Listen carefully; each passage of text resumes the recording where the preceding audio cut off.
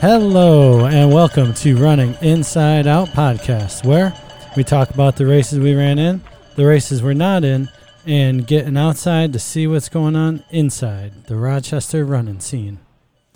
In this episode, Phil Nesbitt calls in to the studio from a deep, dark dungeon down in southern New York.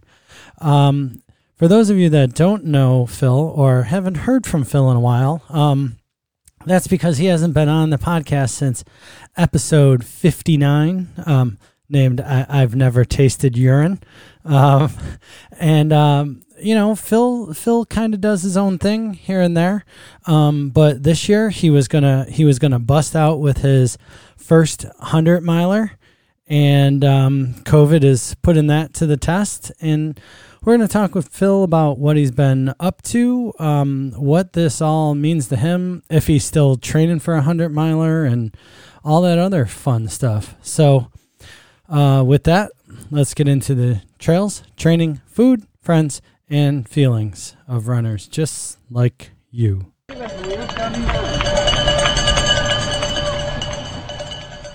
Hey, Chris. How's it going, bud? That's going, man. Just surviving. Just surviving, huh? Like everybody else, yeah. Well, I don't know if you're surviving like everybody else, right? I mean, you're not, quote, working from home, right? No, I am indeed still working. Yeah. The working type where you got to deal with other folks. A little bit here and there. Yeah, that's something. I've been home out of the office since March 16th, actually. So, You ready to go back? No. No. Happily, I mean, at the hospital, we're not at the point where we're saying, hey, we're almost through this thing, we're going to go back to normal. I think we sort of have a real facts and figures and real life experience to know, like, yeah, you probably should get used to this a little bit, Yeah. And my team we're pretty good at communicating, but yeah, I don't miss the commute. I do still put pants on in the morning. I do that. I make it a point to not work in pajamas. That's something I do, but I don't miss the commute. I don't miss the road rage. I don't miss trying to figure out what's for lunch every day. Yeah, that's true. Or, I don't miss Lumberg dropping by my office. That kind of stuff, Are you having a tough time staying on track, though? I feel like that if it were me, there's just too many distractions around home. Yeah. You with you little kids, right? You have 4-year-old now? 4? 4 and then soon to be 2. Yeah, 4 and 2, yeah. See, I have 2 9-year-olds. They're a little different. They could go 2 days without seeing me and probably not realize anything has happened. Right now, it's weird because I don't know. When I was 9, all I would be is outside. Yeah. I went upstairs to my son's bedroom yesterday, and it was 3 p.m. on a Sunday, and he's underneath a blanket playing an iPad game with his friend. And I'm just like, dude, it's 70 degrees to 3 p.m. on a Sunday. You're gone. Get outside now. Yeah. Yes, that's been the biggest challenge, I think, for everybody, especially with kids, is just that there's just not structure. And, there's not a lot of, other than if you got a yard, that's great, but there's not a lot of places they can go or things they can do. So, and especially with 4 and 2-year-olds, I mean, that's exactly what they should be doing now, is being active, touching, tasting, learning, talking, getting exposed to everything, with the exception of one thing. But they should be out, seeing and doing stuff, and that's got to stink. Yeah, it does. I know for us, we were, especially during the wintertime, we usually go to the Strong Museum a lot. We have a membership to the zoo. So we have all these memberships to things that we're just not able to do. And I mean, they're going crazy, literally going crazy at home. So I feel bad for my wife, but I do cherish the few days that I get out of the house and go into the office and stuff. So Yeah, we used to have both the Strong Museum and the zoo membership. Those were our go-tos all the time. Yeah. Mm-hmm. But I could see myself, I told some of the other people back at the office, we had like a call where somebody said, I think it was like May 1st. Somebody's like, "So, do we have any plans?" And I was like, "I don't know about you guys, but I'm never going back." and I said, I said it somewhat jokingly, but I'm finding that I can get most of my stuff done. And I do realize that I am a little bit more of a I'm not like a micromanagey kind of person, but I am a little bit more of a high touch. Like I do like maintaining some of the work relationships, through interactions. Yeah. But in all honesty, I'm figuring out some other ways to do that. And yeah, losing the commute time, I'm running more than I probably have in the last 6 to 12 months, and not like in that I'm running more volume. I'm just going to go out. I finished work. I'm all done.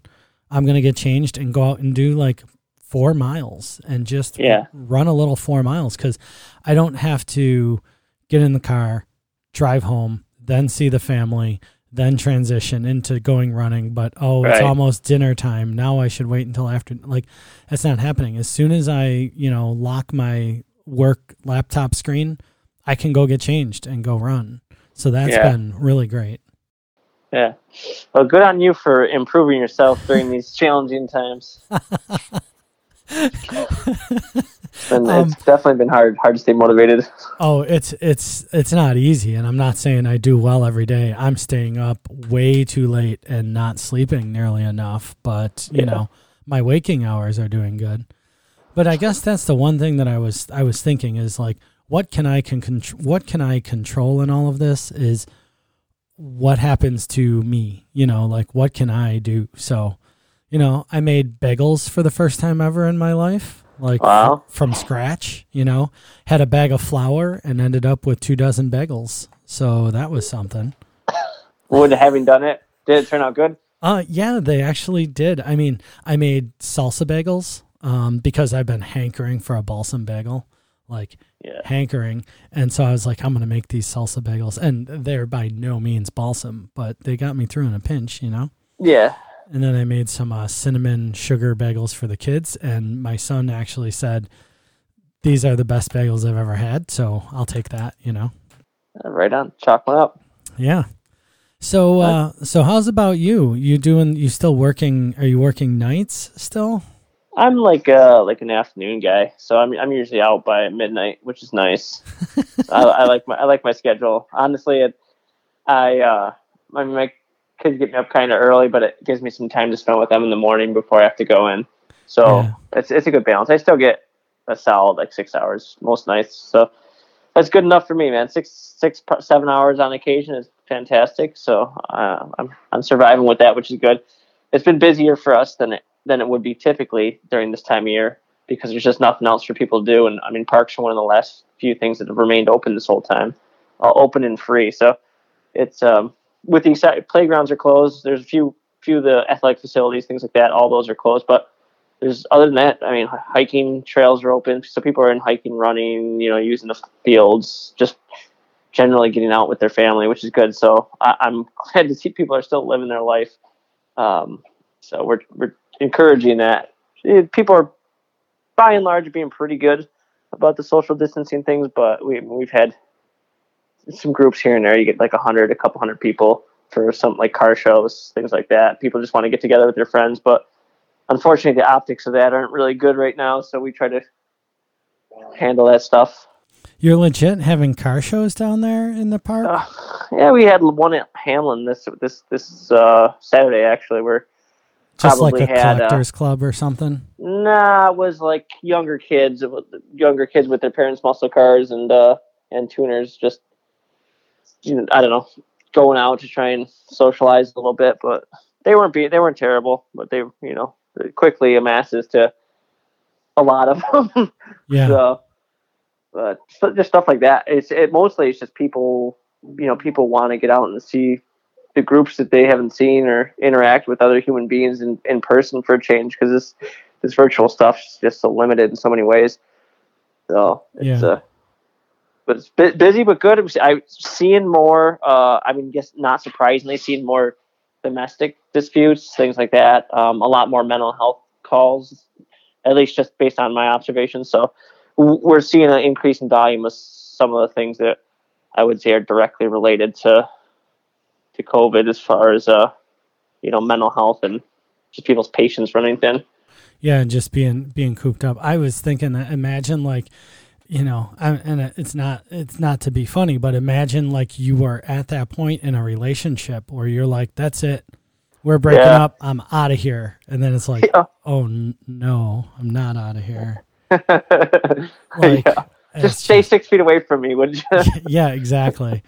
Oh, it has to just be, So yeah, you mentioned people using the parks and everything, and if you do go out, like I'm totally off the Facebook, but you still can't escape it. You read anything like Ultra Running Magazine or Outside Online, or go out to Instagram, and you're seeing a lot of people talking about overuse of the trails, or new people not really understanding how to use the trails. Is that something you're encountering a ton of? We're not seeing a lot of that. I mean, so we have some high traffic trails. Typically, the west side of the park's more utilized, and like the Finger Lakes trail is a little more sparse. So, which is good because that's usually a more wet trail system this time of year, anyways. So we're not seeing a ton of damage, considering how many the increase in volume. So I mean, I would estimate we're between 2 and 10 times the average usage of what we would be getting this time of year. So taking that into account, I would say the trails are Eric might disagree with me because he spends a lot more time maintaining the trails than I do. But at least most of the people I see are using like Trail 18, which is up near the north end of the park. So there's a few that are really easily accessible, short, couple mile hikes, round trip type of things like that. So those ones are getting hit more. But by and large, the majority of them are being pretty well maintained still. But it's tough because I don't really want to discourage anybody from coming out. And if you've never been out to Letchworth and you're not the type of person who normally does that stuff, you might not know any better. And I don't want to say you shouldn't deserve to be able to use those trails, because they really are there for everybody. And it sucks. It's a tough balance to strike, but to be equitable to everyone, I think you just got to kind of allow for some of that, and hopefully we can do what we can to maintain them the best we can. Yeah, and I mean that's the thing, right? That's what the parks are there for. You just really sort of hope for responsible use, Yes. And that's hard because you got some park police coming up to you. You're like, I can imagine if you're doing something wrong or you're not in the right headspace, you're not going to be open to the New York State Park Police like educating you on appropriate use of the park, right? Yeah, that definitely, I think for us, especially given the geography of the place and just how dangerous a lot of the areas are,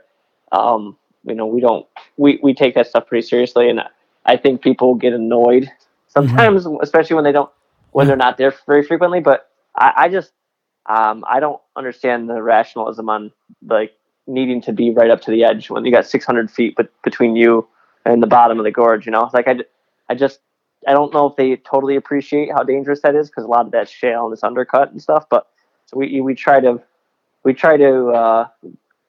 educate, like you said. We try to educate it. I in a very nice tone, but yeah. Yeah. You see how you're looking over at that side of the cliff, and you see how you can't believe that little tree is standing on that little piece of rock. Right. You got one on your side too. Yeah, definitely. Or look at that rock down at the bottom. Yeah, that was up here yesterday, and it was right where you were. So, oh my goodness, it's amazing. Yeah. Yeah.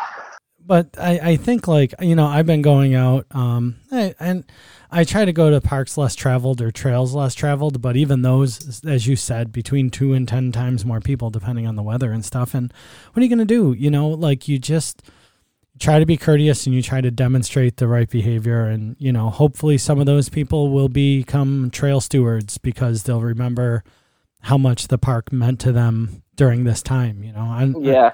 I mean, what else can you hope for?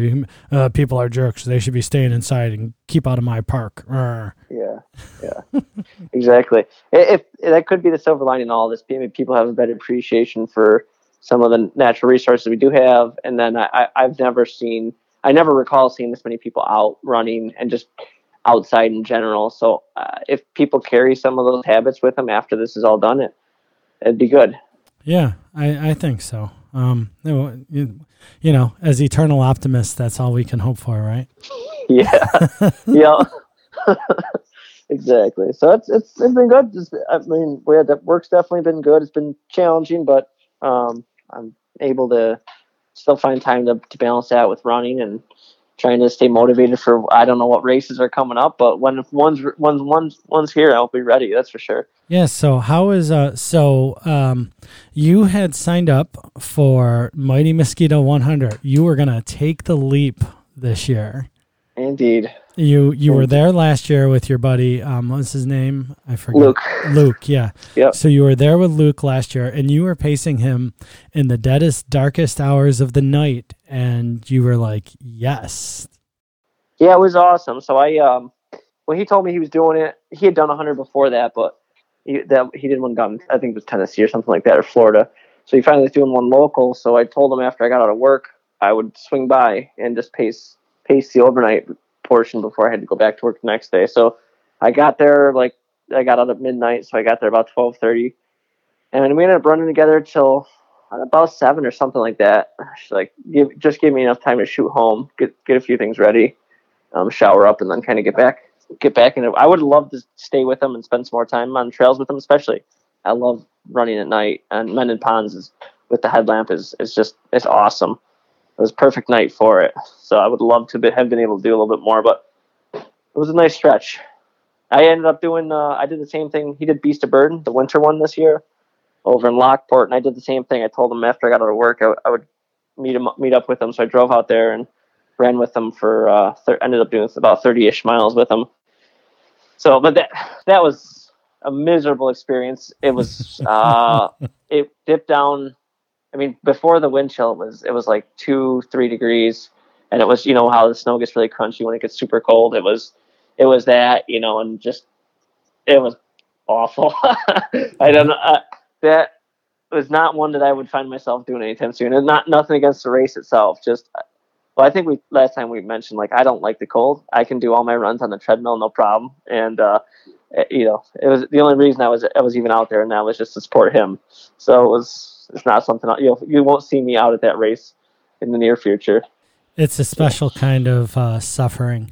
So for what people that don't know the Beast of Burden, there is a canal in Buffalo, and it is the Erie Canal towpath.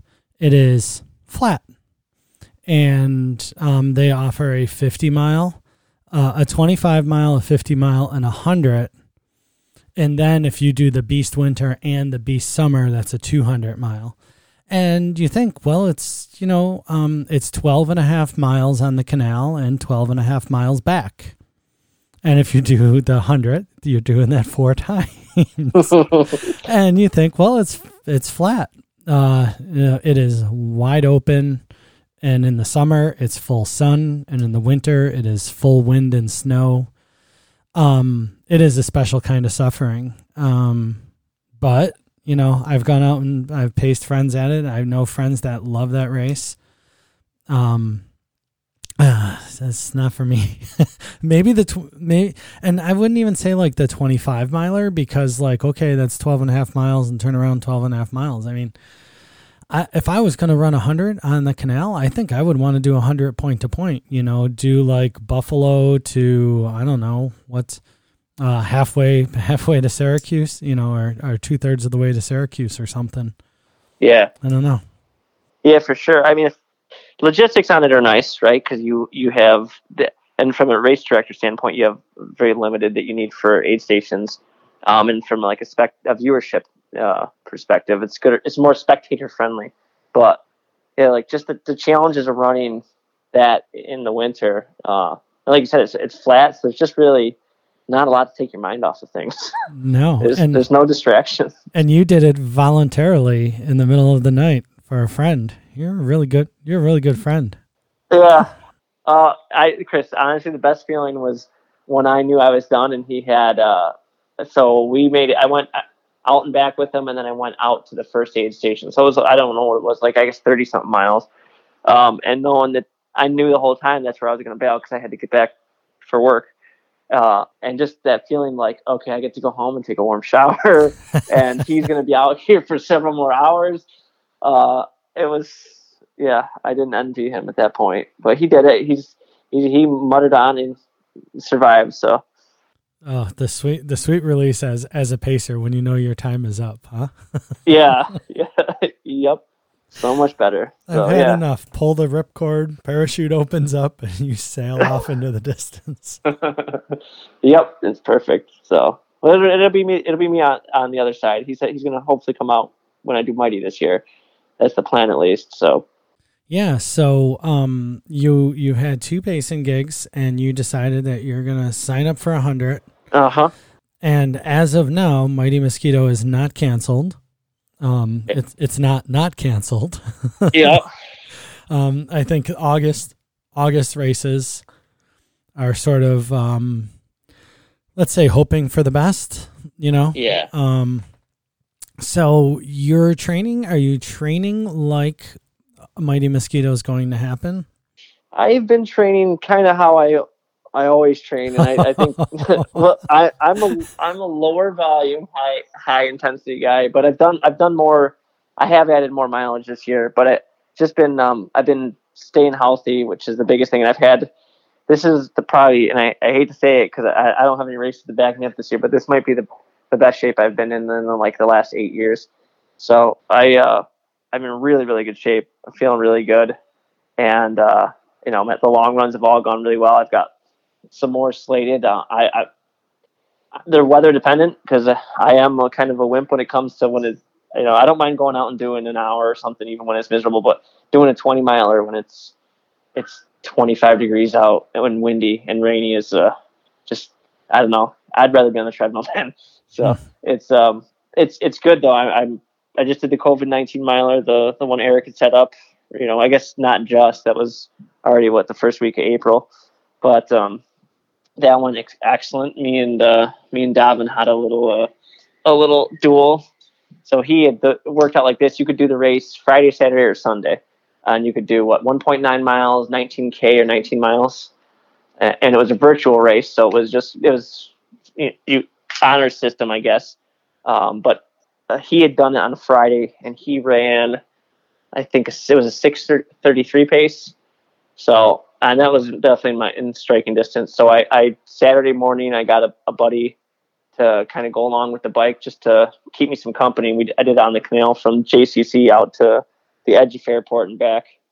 And I ended up coming in just over 2 hours and 3 seconds. So it's a 6:19 pace. So I sent that to Davin, and he I knew it would antagonize him. So the next morning he gets up, and then in the early afternoon he sends me a message. He beat me by 2 seconds, which I'm actually going to call him out here. I know he's better than that. So I think I'm disappointed that he didn't beat me by more, because to beat me by 2 seconds is almost it's insulting.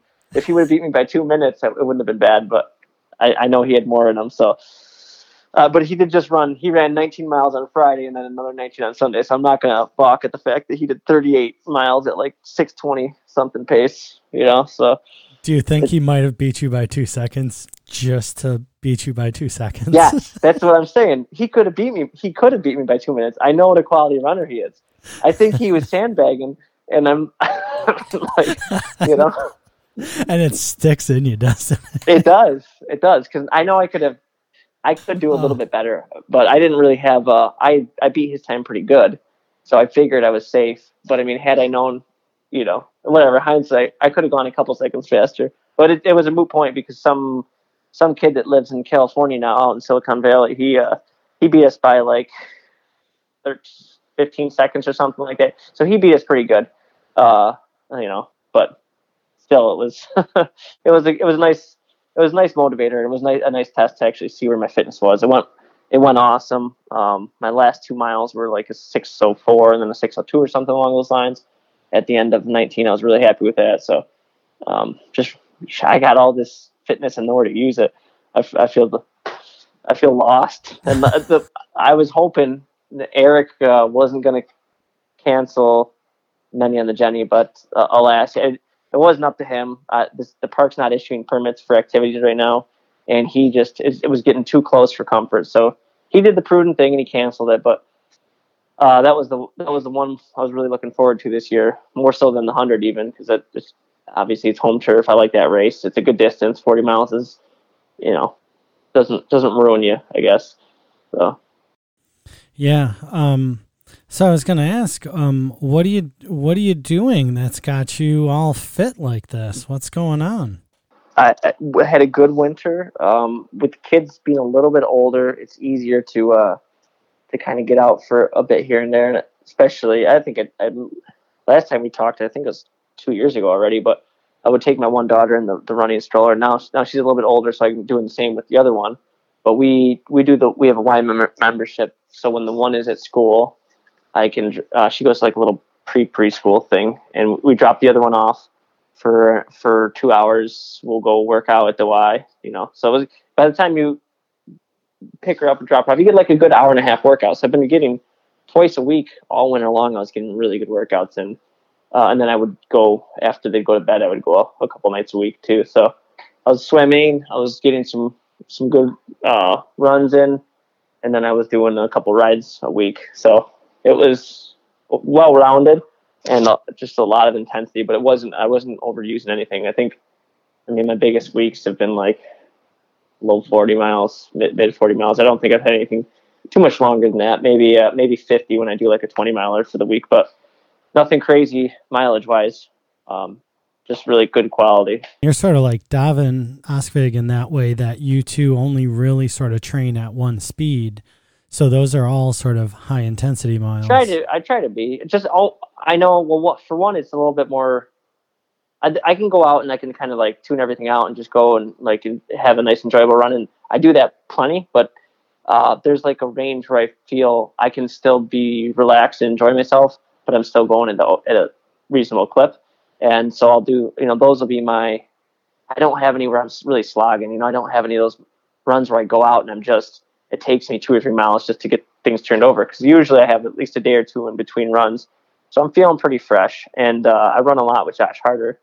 And he's had a lot of mileage, and he's running a ton. He's got really good quality in, but he'll do 3 or 4 days in a row. So, I'll catch him on his last day in his rotation. And I've had a couple days off. So we're kind of, I'm wanting to run a little harder, and he's got 60 or 70 miles in for the week. So I'm trying to be empathetic for that too. So he's really strong right now, and it's nice to have somebody that's faster than me to push me along on some of my runs. Yeah, that's kind of neat. I mean, besides having a pacer on a bike for your 19-mile race, it's good to have a training partner. Yeah, that's been I think since last time we talked, that's been the biggest change. He's close by, so we can meet up. And he's a teacher, so we usually, before all this happened, we were meeting up at like 5:15 in the morning, a couple days a week, which was again, I'm usually not an early person, but if I commit to someone else, I can drag myself out of bed and into the cold and the snow for the sake of running with somebody. I do like the social stuff. Yeah. Well, that's cool. I mean, it's good that you are, even if you are feeling fit. I mean, I think it's just good in general that you are getting out there and you are doing stuff. And like you said, it could be easier to shut it all down. But you're not really that kind of person. You've never sort of been that way, right? You've always run, and then you show up for 3 or 4 races a year. It's not like you're racing every week or anything. So you're always sort of running just to be fit. Yeah, I'd say that's definitely true. And the races, I've increased the amount of races I'm doing the last couple of years, and I think that's good to kind of access my speed work. And it just gives me interim goals to kind of to stay motivated for. So I did a couple triathlons last year. I did a half Ironman with some friends, and then I did the Finger Lakes Tri, and the Rochester Marathon at the end of the year, which I was, I wanted to make, I don't know, have some stuff in the beginning of the year, a couple things kind of sprinkled throughout the summer, and then I wanted to maintain at the end of the year and just give myself some. I haven't done a road marathon in a long time, so Rochester was an opportunity to let loose a little bit, see how that went, which it didn't go well. I went miserably, but it was going well for a long time. Just the wheels came off. Well, that's all the way back in September. That was pre-COVID. Yeah, what's that matter? That was before you had. That's before you had all this fitness. Right. It was back when you could shake people's hands still. Oh my goodness! Imagine that. Yeah. It's going to be so weird after all this. So weird. It is. I'd like to think. I kind of hope, that a lot doesn't change, because there's a lot of things that I really liked about our social interactions. But I don't know. I know what I'm comfortable with, but I try to be respectful of what is comfortable for everybody else. So yeah, if it's the end of handshakes and hugs, I guess so be it. But man, it's just depressing to think about. That's a big price to pay, right? It is. Yeah, it is. Well, I mean, once upon a time, the flu was new, and all the other viruses that miracle sciences have cured or came up with vaccinations or immunizations, or we've developed immunities for, they were all once, killers, I guess. Maybe we can hope we're just in that period that we've never had one of these in our lifetime. And, maybe 3 or 4 years down the road from now, we'll be like, whew, we're past that, I hope you're right, man. I'm optimistic about it too. Yeah. I am a little concerned that and I'm sure the next thing that comes around will be a little hair trigger for, but I just hope that our default doesn't become this knee-jerk reaction, which is just bring everything to a grinding halt. Because, there's this cyclical nature to some of these things, and it's going to happen again in the fall or the winter, and I don't know if it's going to be this or this extent, but we kind of have to be reasonable. Yeah, but I think if the other side of the coin is, if we would have acted sooner, we wouldn't have had to bring everything down to a grinding halt, right? Like, yeah, I agree. If there was, maybe next time there just won't be so much hubris, and then it doesn't have to be everything shut down. But it got to a point where it was like there was no other options, Yeah. I mean, we saw like I said, we saw the numbers at the hospital. Like, it happened. It wasn't like, is this thing, oh boy, that's a blown out report. We're like, no, the reality reflects the numbers that we're seeing. And, Yeah. So I don't know. But like you said, yeah, it'll be weird having contactless aid stations and, not giving out hugs at finish lines and stuff. That'll be strange. Yeah. So I don't know. So, all right. So we're proceeding as if you're going to run a 100-miler in less than 3 months. Indeed. So what does your training look like now? Are you doing like 4-week building blocks? Are you just trying to amp up, or are you trying to like stay at what you're at now? So I am, initially the plan was, I was going to use some of these races in my building phases. So I had signed up for many. I had signed up for Ontario Summit, Sega Honda. So I had some nice, I guess, quote unquote training runs built into it. With those being taken out of the equation, I mean, I'm still unofficially going to run many on my own. And I know a couple people that are interested in it and looking to do it. My buddy Luke there, a couple other people that have done it in the past. So we might have some sort of informal. We would never ever just get a group together and not socially distance and run, but that might might look like that, and we might do it on our own. So I'll probably build in more frequency on the 20 milers. I was never a big proponent, but I've never done 100. But I was never a big proponent of the back-to-back 20s. I question that wisdom a little bit, because I think that the toll it takes on your body might be.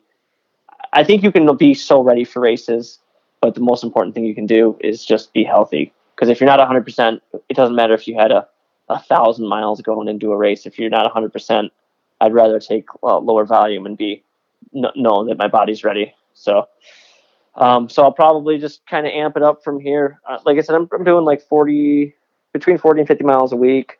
I'll probably add a little bit. I don't know that I'll go much over 60, but I might build in a consistent 20 or 30 miler here, especially like I said, if I do that 40 miler around Letchworth, it's what I would call adventures. Just go out, throw on the hydration pack, and go get lost for whatever 7, 8, 9, 10 hours. So, got to do it sparingly with the kids. So I'm try to work it around a schedule that works for them. That's the other thing too, is it's training for 100s unlike other races, because I mean right now I can go out for an hour and go get however many miles. To get between 8 and 13 miles isn't bad, but once I start trying to string together 2+ hour runs, I feel like I got to sell my soul to do it. So yeah, well, when you just said go out for 7, 8, 10 hours, I was like, what? I've never heard of you doing that before. I've done some longer stuff around Letchworth, and I have the luxury, like I can throw the hydration pack on and go do like 20 or 25 and then have somebody give me a ride back, so I don't have to figure out a loop. Yeah. So yeah, people there. That's right. Yeah, exactly. So I usually do that a couple times a year. And I was thinking that that's probably how I would do this year. And like I said, either do the mini course, or there's a modification that I can get it to like 50, 55 miles. And the self-supported thing doesn't really bother me. I just got a hydration pack. I was doing a handheld before, just a single handheld, and that was good. But I mean, once I get over a couple hours, it's nice to have a little bit more. So, and I want to get used to using that anyways, because that's the plan, is to use that for the 100 miler. So I do have at least like a 40 to 50 miler I've got in the works for the next, it'll happen here in June. I refuse to do it when it's even remotely cold. So I need 70 or above, or I'm not doing it. Oh my goodness. Wow. All right. I mean, yeah. You do know where you live geographically. Yeah, no, I know. I hate myself every day. Every day when it's not nice, I'm like, I live here by choice. Nothing's forcing me to live here. I mean, I got a pension, I guess, so I'm here for the pension, but I could leave. I mean, but you really got to thread the needle. We're only going to get like 4 days like that. I know. That's why this coronavirus thing is crazy, because the one thing I look forward to every year, I mean, race season in summer, it's like, it's if we miss summer and we just roll right into another winter, I might go crazy. You won't see anybody. I know. I don't know if I could do it, dude. Yeah, we might have to stage an intervention. We might have to buy you a winter coat, a real, right? Real life. You should see when I go out. Even like up until this last week, I've still been wearing a face mask for warmth, not full gloves, hat, face mask, and like 3 layers, and that I'll do that up until it's like mid to high 50s when I'm running. So everybody, and I've been wearing, long pants over my running shorts. I haven't run in just shorts. Maybe once this year I've run in just shorts. So when I tell you I'm really cold averse, it's an understatement. Yeah, it is. What a stark contrast to Phil Nesbitt with half of a triathlon jersey, unzipped all the way down to the belly button, running through the woods. Yes, the clothing is sparse when it's nice, but it's definitely laid on thick when it's not. That is too funny. I need the summer, man. I need it. Yeah, you do. Well, also because you gotta get yourself a crew, right? And you gotta get into that habit of like, I don't know. For me, I think it would be really weird if you were not at any trail races, if like the marathon was your last race in September and then you roll into like a race in August. Yeah. Provided that race, you like forget how to do it. I pin on your bib, and how do you where do you register, right. And all the things that you sort of get as part of the normal race routine. All of those things, Yeah. On that point, I was going and doing a couple triathlons this last year. I forgot one of the things that I really wasn't a fan of the triathlons. It's just like I don't know. have a word for it that wouldn't be offensive, but it's just a little bit more structured. People are a little bit more serious. So like, the trail races, you can roll in like 5 minutes before the race starts. No big deal. Throw your bib on and go. But the tries is like hours early, find parking, and go get marked up and stage your equipment. And it really makes me appreciate the trail races. And I did the Freeze Roo series this winter just so I had some more races. But like you said, I feel like I haven't done it in a while. I don't know if I remember how to do it. Yeah. Well, with the triathlon, I mean, part of that is that mentality. It's that precision preparation that, people like. Like, if you roll into triathlon, you got 18 pairs of shoes and 7 different bikes and all the parts to fix the bikes and wetsuits and all that stuff. But that's part of the thing. I mean, to even think of building a training plan for 3 different sports, you got to be a bit maniacal and methodical, right? Like you have to, I got my brick run, then I got my brick swim, and then I got my swim brick run, like you got a lot of things you got to keep track of. I for the first time this weekend, a friend asked to try out one of my hydration vests, and I was like, okay. So I'll drop it off for you tomorrow. And I was like, oh, where's all my stuff? I haven't seen it in a while. I'm like, okay, I think my vest is in this bin. Where were the bottles? Were they in that bin too? Like, I don't know where anything is. I wouldn't be able to find my shoes if I didn't hang them up in the same place every day, Yeah. I couldn't imagine keeping track of triathlon gear. Shorts and shoes, Oh, yeah, life's a little bit easier for sure that way. So. So we'll see. August is coming quick. You know what? When I was like, oh, so you're going to run 100 in 3 months. You're going to run 100 in 3 months. Yeah. That happened fast. Yeah, it did. Of course, this year I finally got into Muddy. I've never run Muddy, never been able to sign up. And I was so excited I finally got into it. So, so I guess it's pushed back. It's just postponed until September. I'm looking right now, September 19th. So we'll see. But I'm jazzed for the rest of the summer. Looking forward to the races. I'm looking at this picture on Goose Adventure Racing website right now of the Ontario Summit Trail races, the carousel, and there's a picture on here that every time it comes by, I can't help but smile because it's a classic picture. It's you out in front running. You got Weldon over to the right. You got Dan Ward in there.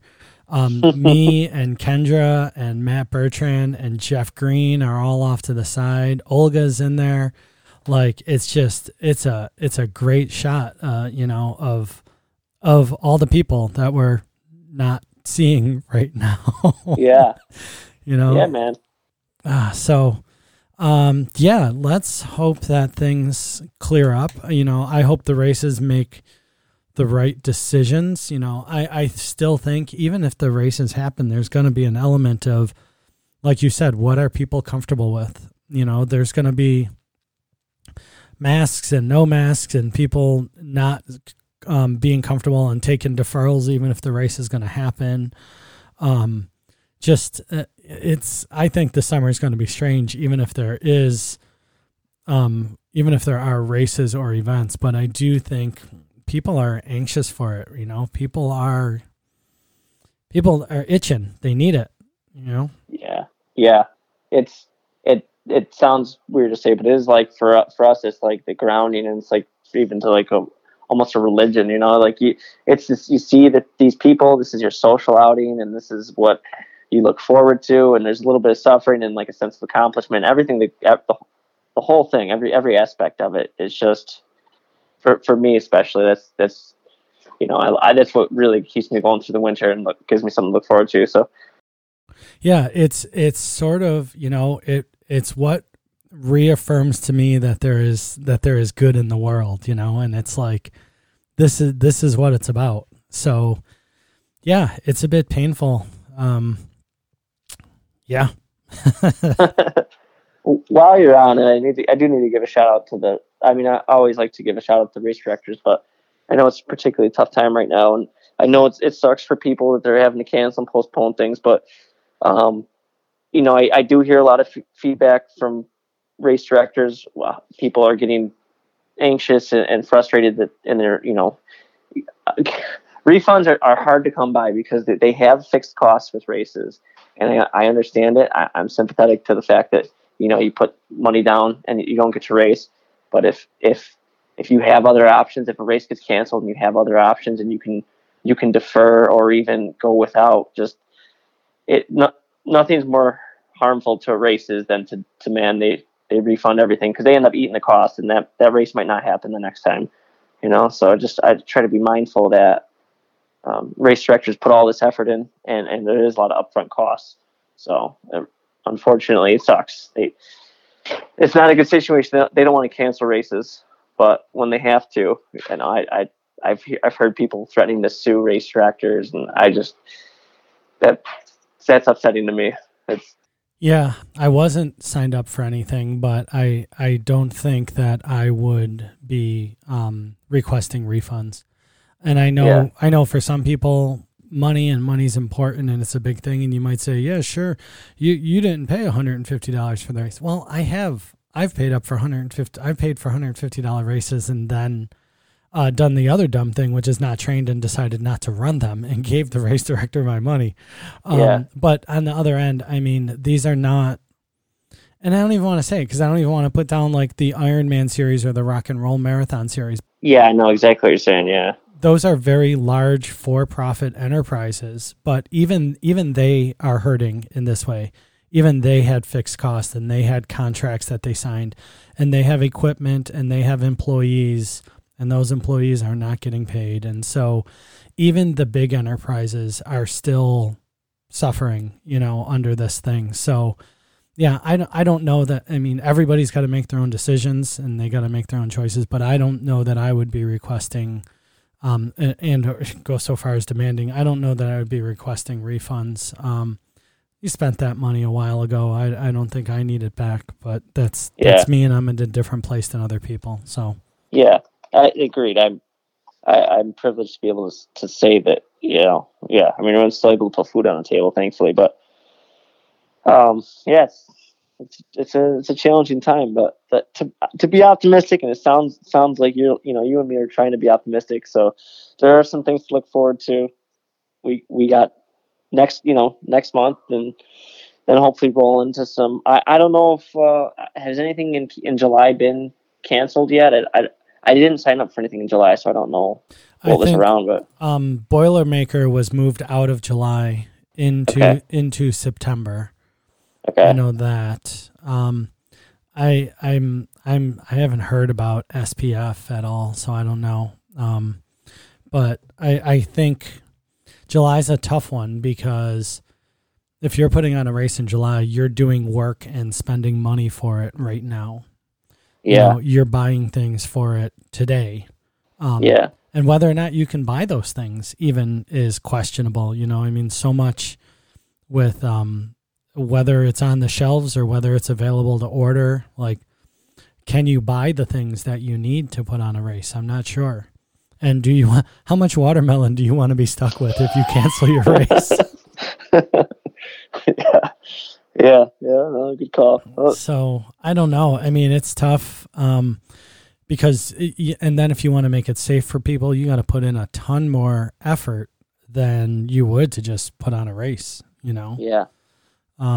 So I don't know. I know Boilermaker moved. They announced that back in April that they were going to move from July out to September. So I don't know.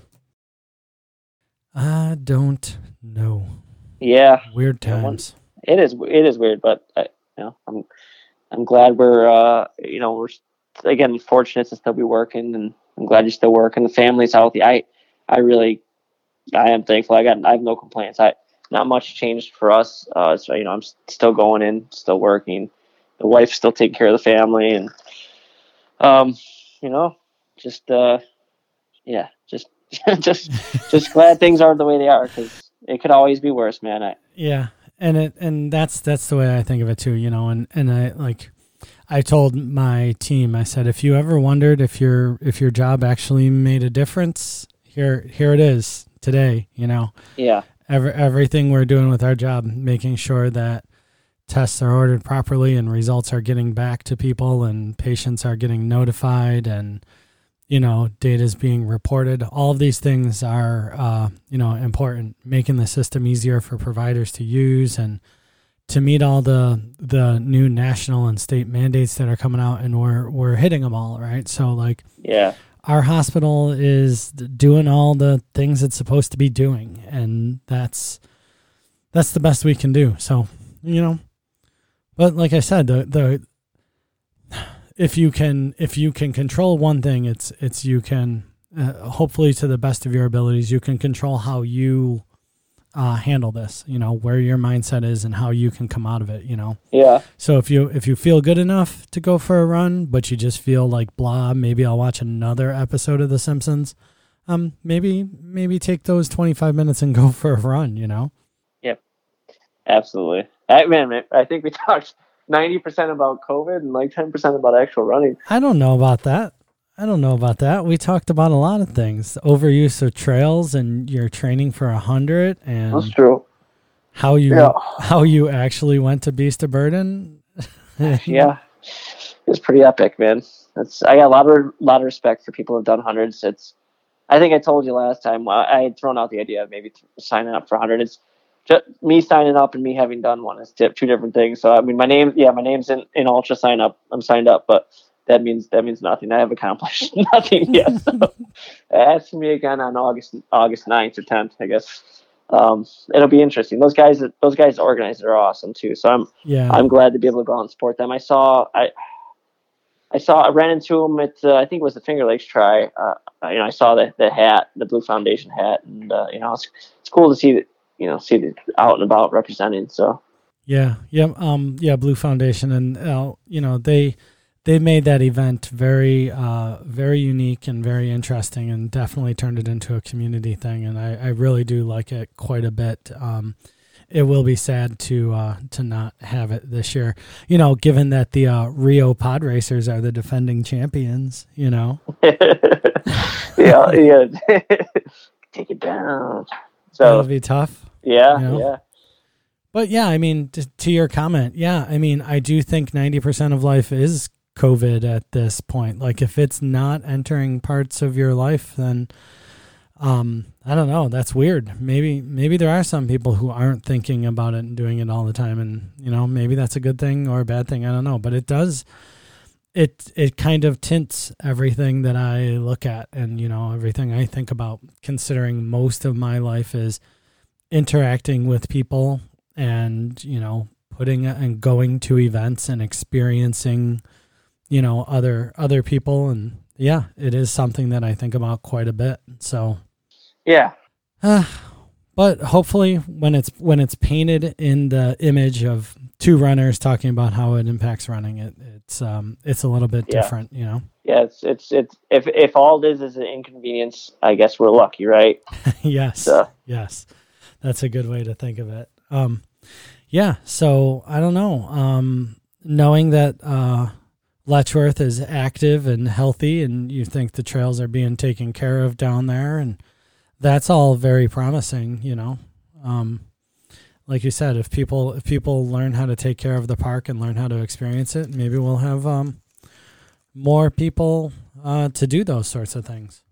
Yeah. No, I mean, if I could say anything in regards to the trails specifically and the trail conditions, it's just definitely be mindful of everybody that needs to use them. So if you're coming out and it's sloppy mess, maybe that's not the best day to use that particular trail. They do get chewed up pretty quick, and the people that take care of them are all volunteers.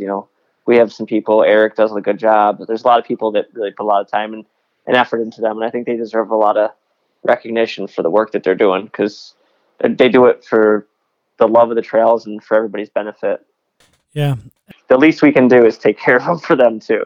And that's a challenge that we have too. Now we can't put together trail work parties, we can't get 10 people to go out on a trail and do trail work. So now it is really those intrepid spirits going out and doing work by themselves, so. Yeah. Yeah, that's, yeah. All right. Well, I mean, we really brought this thing down a little bit, which is good. It was a little... We got a high note we can end on. Do we have any good stories? Like any good war stories over the last year, running related maybe? No. So the only thing I was thinking about, you said it was 2 years ago that we had talked. I think so. Yeah. It was January of 2018, episode 59. And I think since then you ran SPF again, right? I did. And I believe there's an iconic photograph of you getting it handed to you by Mike Weldon, right? Prior to the prior year, I think it was 2017, because let me look, because I'm looking at Ultra Sign Up right now. 2018, I came away with the victory. But 2017, we ran together for a bunch of it. He spanked me, but yeah. I think it's just that one little piece coming out of the park where it's like... you're talking about from 2018? Yeah, it's from when you Weldon was leading the race, and there was it was Weldon, and then you, and then I forget who the third person was, but I was just thinking about that picture as we were getting ready. I don't really want to have to go out to Facebook to find it again either. Oh man, yeah. Yeah, I'm not on the social media, so it's probably lost in the ether for me. But. Oh no, I'm sure Mike will email. He's probably emailing me right now. Please, send it along, Mike. Yeah, yeah, we did. And then I think I said I was going to do Twisted on that podcast, and I ended up signing up and doing Twisted that year, which was awesome. That was a great race, man. Yeah, 13-12. Yowzer. Yeah, I was happy with it. There was a couple low moments. I ran with Jason for a while, and then at like early 20 miles, something like 20-ish, I was struggling hard, but I I recovered a little bit and had some people come by, and really I ran with Scotty for a while, and it was encouraging, and then just kind of did my own thing. And that's a different beast of race too. That course is great, but man, it's pretty challenging at times. And that year was like just a monsoon, just like epic rainfall for the first. It was at least 4 hours. Cause I remember thinking like, this can't possibly sustain like this, and it was just washout everywhere. It was crazy. It was to the point where you couldn't see at times. So, but that sort of stuff makes it all the more memorable. Sometimes those poor conditions make the race more exciting. So Twisted was awesome. Yeah, and I was, when you said you're going to do it, I was like, that's going to be your opening to ultras. It was my opening to ultras, and I knew as soon as you hit Twisted, and look at that, right away, now all of a sudden you're pacing 100-milers, and then you're signing up for 100-milers. See? Yeah, it's a natural progression though. Like, what am I going to do? I can't go backwards. I can't just go back to doing marathons. I have to go until I break, and then whatever race that is, that's where I know my limit is, and then I'll work from there. But hopefully it's not 100. Hopefully it's my breaking point's more than 100. But we'll find out. Wow. Okay. So says Phil Nesbitt. He will run a race bigger than 100. As long as I'm just going to run until physically my body breaks and shuts down. Nope. I heard what you said. You said. Yeah. Are you putting me on record as signing up for a 200-miler or something like that? Beast of Burden 200. You never, dude. Never. You can quote me. I will never do the Winter Beast of Burden. I don't. Those are a different cut of people, man. Those are a different. Yeah. That is a different cut. Yeah, man. I had toe warmers and hand warmers in my shoes. I had like 3 of them in each shoe. And the chafing was unbelievable. And I wasn't even there that long. And then, like, you're cold in certain areas, and other things, like you're getting, saliva's freezing on you, and just you're like uncomfortable the whole time. And oh man, it's just like Vaseline was definitely my friend that day. It was rough. Yeah. I wasn't right for weeks. You know how when you run like a long time, and then you don't know what hurts, and then you get in the shower, and then you immediately realize where all the chafing was. Uh-huh. It was like that. It was like that to like the 10th degree. It was terrible. Yeah, and you're like this will be fine. And the worst that's happened to me though is after all of that, and you finally lay down, and you're like, I'm ready to go to sleep, and you just can't get comfortable because certain things hurt in certain places, and you're like, just gotta find a comfortable. If I could get comfortable for 4 seconds, I'll fall asleep. Oh man, Advil's your friend. Just load up on a couple so you can get some rest. When I first started doing like biking and stuff competitively, I remember I was still kind of keen in on nutrition, so like I wasn't so bad during races, but I wasn't doing enough for recovery when I got home. And I would some nights, like when in the middle of the night when I was sleeping, my legs would totally seize up, like totally cramp, like fall out of bed almost in tears. And my wife was like, "What the hell's wrong with you? And like, why do you do this to yourself?" But just imagine it's like 1 a.m, everybody's dead asleep, and then it's just the worst possible cramping you can imagine. And you're just screaming, and she has no idea why. So I've come a long way since then. I can be thankful for that. But. That's happened to me. That's happened to me once or twice with like a calf or an arch, but not like full body cramping. But I've had the calf cramp where it's like you can't straighten out your leg fast enough, and you're like, yeah. You know when you're on the edge too. You feel it start to get tight, and you're like, you're worried. Like if I move 1 degree in the wrong way, I'm screwed. It's all gonna shut down. So. Yeah. Beautiful thing though. That's suffering, man. That's it right there. That is the best part of life, is you just really pushing yourself. Some folks at Beast of Burden might say that suffering is the best part of life, Only in the absence of warmth. Only in the absence of warmth can you truly appreciate it. Yeah. Screw that. Oh. All right, man. Well, good to chat with you and all that. Got anything else you want to cover? No, I'm glad to hear from you. I'm glad to reach to the outside world, and I'm glad you guys and the family doing well. And thank you for the work that you're doing, by the way. It's everybody in the healthcare field, and there's a lot of people there that I don't think are being recognized enough. So thank you. Yeah, thanks, man. I'm really slinging data from Chili, but I do appreciate it. I do think it is helping in my own special little nerdy non-contact kind of way. Yeah, absolutely, man.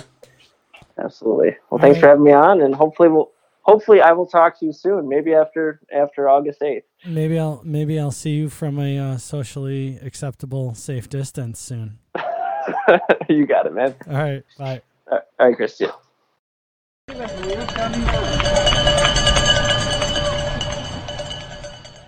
Woo! Boy, Phil is fit.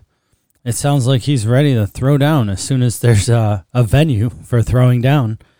Maybe he's going to start dropping some of those one-on-one challenges like he did with Davin, He's going to just start picking people off of Strava or, Ultra Sign Up and just saying, here's something I did. Go do it. So all you fast people, check your email inboxes. You never know when Phil's gonna be in there letting you know his how fit he is. All right, so be sure to check out those episode show notes if you want to find out some of the races that we discussed. They seem to be most of Phil's favorites: Ontario Summit and Muddy Sneaker, and many on the Jenny. That's few. Mighty Mosquito, Beast of Burden. We covered a lot of races there. I think I count most of them in the show notes. So go check those out. And you can also, on there, you'll find a link to the Strava Run group and the Patreon page. So that's kind of, neat too. You want to find out what other people are running, or you want to support the show. As things open up over the next few months, I'm going to be working just a bit to remember to be a little bit more considerate and a little bit more patient. As Phil alluded to during the podcast, he understands his level of comfort, but he's also aware of the comfort and concerns of others. So that sort of empathy and understanding is going to be important out on the trails and social gatherings. Some people are going to be super excited to just go back to acting normal, throw the mask in the trash and go back to being what life was before. And some others are going to be eager to get out and see folks and go out to social gatherings, but maybe they're still going to be a little bit more cautious. Maybe they're going to be a little bit more considerate. So they might keep their mask. They might not want handshakes and hugs, and they might just kind of hang out in the corner, and who knows? I don't know. But whatever it is, I'm going to take a little bit extra time to just sort of be understanding of people's comfort levels and go a little bit out of my way to help make others comfortable. So that might mean that I'm carrying or wearing a mask even if I specifically don't think it's necessary where I'm at that point. Oh, these are my 3 friends. I know that they're fine. Well, I might just bring a mask anyway in case somebody else is there. I don't know, but I don't even know what it looks like. I just know what I'm thinking about right now. It might even mean to squash that little tick in my mind that wants to be offended if someone else is wearing a mask around me. You know, I know it doesn't mean that they think I specifically am going to get them sick, but it's hard not to think that immediately in the moment with the way that our culture is and has gone. So I'm just going to keep some perspective and have some empathy as we all figure out what this thing looks like going forward. And I hope to be able to actually get out and see some folks at some races or some even small group runs. I don't even know, but yeah, I think we're all going a little stir crazy. We want things to be normal, but you know, it's going to be a weird transition, and I think we just all need to breathe a little bit and understand meet people where they're at. Finally, thank you to all of this month's Patreon supporters. Running Inside Out turns 5 next week. 5 years of doing this podcast. It's a little bit weird to look back 5 years ago and think, hey, I'm going to make a podcast. I don't even know what I was getting myself into. And here's this little, kindergartner, yeah. So there's no way it could have made it this far without the support of the running community. So really, thank you all. If you do look forward to this podcast each week and it inspires, educates, or entertains you regularly, consider becoming a Patreon supporter. Check out the homepage, click the banner. You know, any amount of support is appreciated. Thank you all. Thank you all for listening, subscribing, and telling your friends. Thanks for sharing your stories and getting out there to create more stories. Until next episode, be thankful for what you've been given, be proud of what you've achieved, and let go of what you've lost. See you out there.